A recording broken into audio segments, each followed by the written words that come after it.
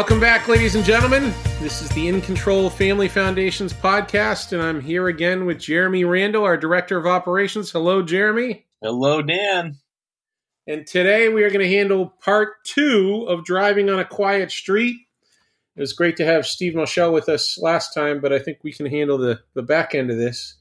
The objective today is for you to be on that quiet street with your young driver. And I guess I'd emphasize for those of you who live in the city or live somewhere where it's just a lot of traffic pretty consistently, for these initial lessons, finding that parking lot was pretty important, and then finding a quiet street with the intersections that are going to be quiet and trying to drive out to the suburbs or some rural area where you're not going to have to worry about other cars, I think would be very valuable. But you found this area where you're going to be doing these lessons. And Jeremy, if you can start off with right turns, I'd appreciate it. Sure.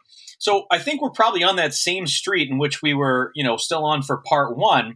And, it occurs to me that in part 1, you're going to run out of room and have to turn anyway. So this is going to be really part of part 1, part 2 together. But when we have to make our first turn, we want to make sure it's a right turn to start. Okay, it's going to be a lot easier for your new driver to sort of figure that out.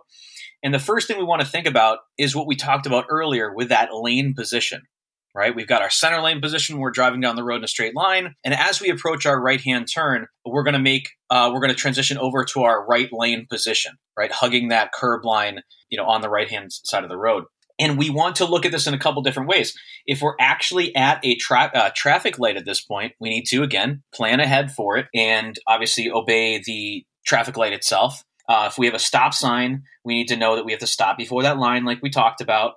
And we always want to stop with our wheels still in a straight line. Don't, start them turning ahead of time or anything like that. Always stop with your wheels in a straight line.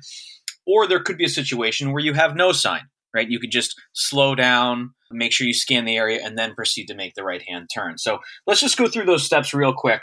And we're going to want to do this over and over and over again, just like any of the skills we're looking at, 10 to 12 times in a row, and then maybe we'll switch to the left. And we want to pick a line in the center of that intended pathway that we want to make. So the big thing here is going to be, again, our vision, where that new driver is looking and coaching them to look in the right area. So focus well ahead of the car, right? Pick your eyes up a little bit so you could react sooner and smoother. You've heard me say that a number of times already. And when they're making a right-hand turn, they're going to be staying on the same side of the road when they make their turn that they're on, right? So as you make that turn, have them focus down the road and either to the center of that lane that they're going to be turning onto, that inner right-hand lane, or further down along that curb line as they make that turn.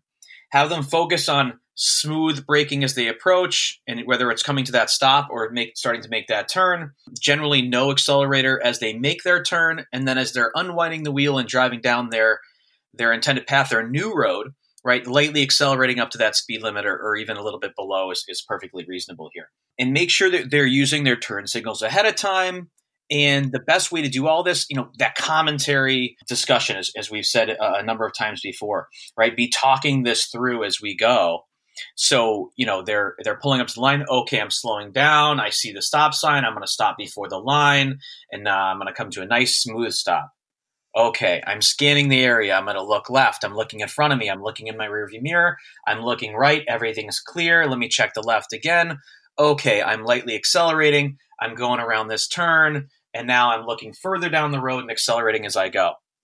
Literally go through all those different steps. And again, model it for them first before they try it. And then continue the commentary as they do this. And then they're going to get bored with it 10, 12 times around that clockwise circle turning to the right.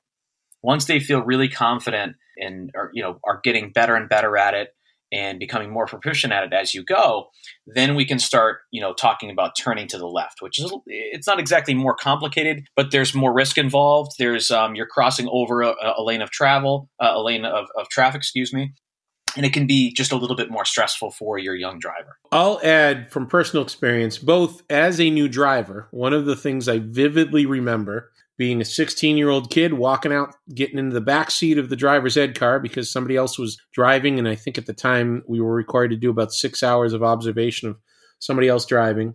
And this kid driving down my street, getting to the end of the street, taking a right turn, and immediately continuing to drive through the front yard of my neighbor's house to the point where the driver's ed instructor slammed on the brakes, basically took over the wheel, drove us back. And come to think of it, I don't think we ever went inside and talked to our neighbor.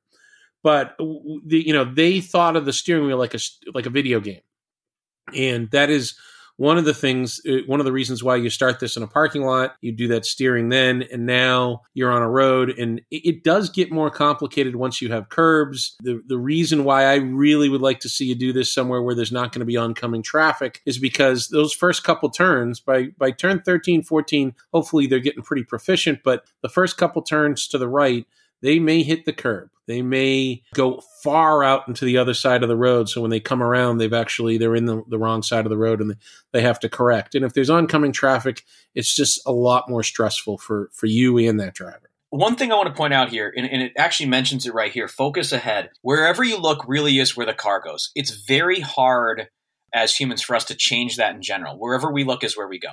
So don't try to fight that. That's okay. We can use that to our advantage. Just make sure we are always looking where we do want to go. And so keep reminding them, well, keep your eyes up. All right, look further down the road. It's going to make you turning that much easier. It's when they start focusing right in front of their car that they start making very abrupt and quick motions, and it's hard to know where the car is going to go. And that's what probably happened to the driver you were driving with, back, Dan, when you were getting your license. They probably ended up looking too close in front of them, and they got nervous. They turned too much, and they ended up on the curb and didn't know what to do. So keeping those eyes up is going to be a big thing here. Now, and Jeremy, I'll repeat your concept about making sure they leave the wheel straight at the intersection. Part of that is so that once they start going, they're not all of a sudden turning and driving right up over the road, or if they were in the left-hand lane, they're going to drive right into oncoming traffic. But the other thing is if somebody does, God forbid, run into you, if you're stopped somewhere and somebody isn't paying attention, they run into the back of you, if you have your wheel turned, you're going to go either into oncoming traffic, or you may just go right up into the sign or the curb or a telephone pole, whatever's right to your right. So, it's a silly thing, but as a driver, if you're not already doing that, I would really encourage you to avoid steering when you're stopped until you're clear. Because there is a chance, especially these roads where there's a lot of oncoming traffic and you're trying to make a left to cross traffic into a driveway or something like that. Try to avoid actually turning your wheel until you know that you've got the space to start moving, and then accelerate and turn at the same time. Here, as we move into left-hand turns, you've done a number of right-hand turns over and over and over again. You guys are both getting sick of it.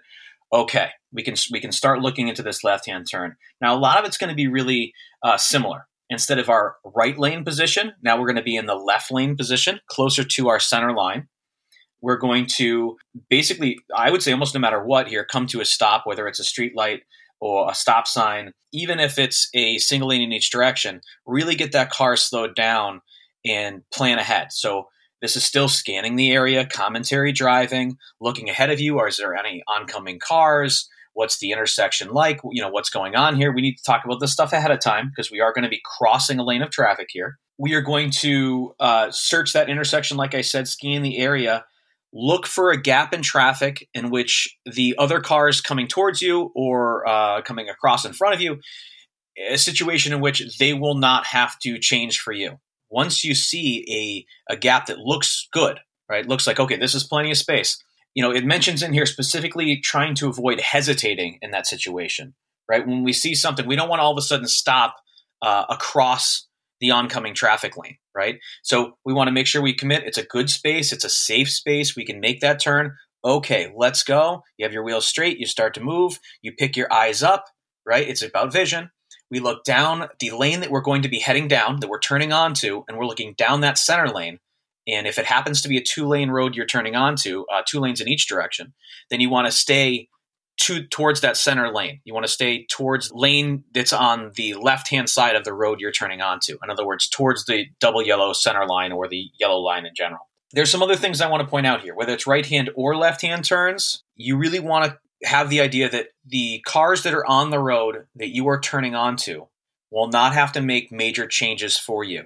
They shouldn't have to slam on their brakes when you turn in front of them. They shouldn't have to slam on the brakes, for people coming the left-hand lane. In other words, you should have the least impact on traffic that you possibly can as you move into these lanes, and that's going to be ideal. Now, if you live in a really heavy traffic area, then that's going to be kind of difficult to do, and you got to, do your best with it. But that should be our goal at all times. Now, the next thing we're looking at is as our turn is complete, here in the guide it says, let your steering wheel slide back through your hands. Now, if you're using a sliding technique that maybe driver Zed taught, then this is the appropriate time to kind of let that wheel slide back through your hands.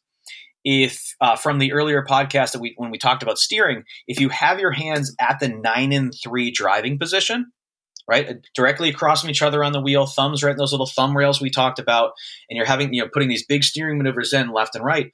For a left-hand turn, a right-hand turn, your hands shouldn't have to come off the wheel. You shouldn't have to do hand-over-hand steering or shuffle steering at this point. And so ideally, to have the most control over the car, you should be able to make your big turn to the left or make your big turn to the right, and then just bring your hands back to straight as you straighten out.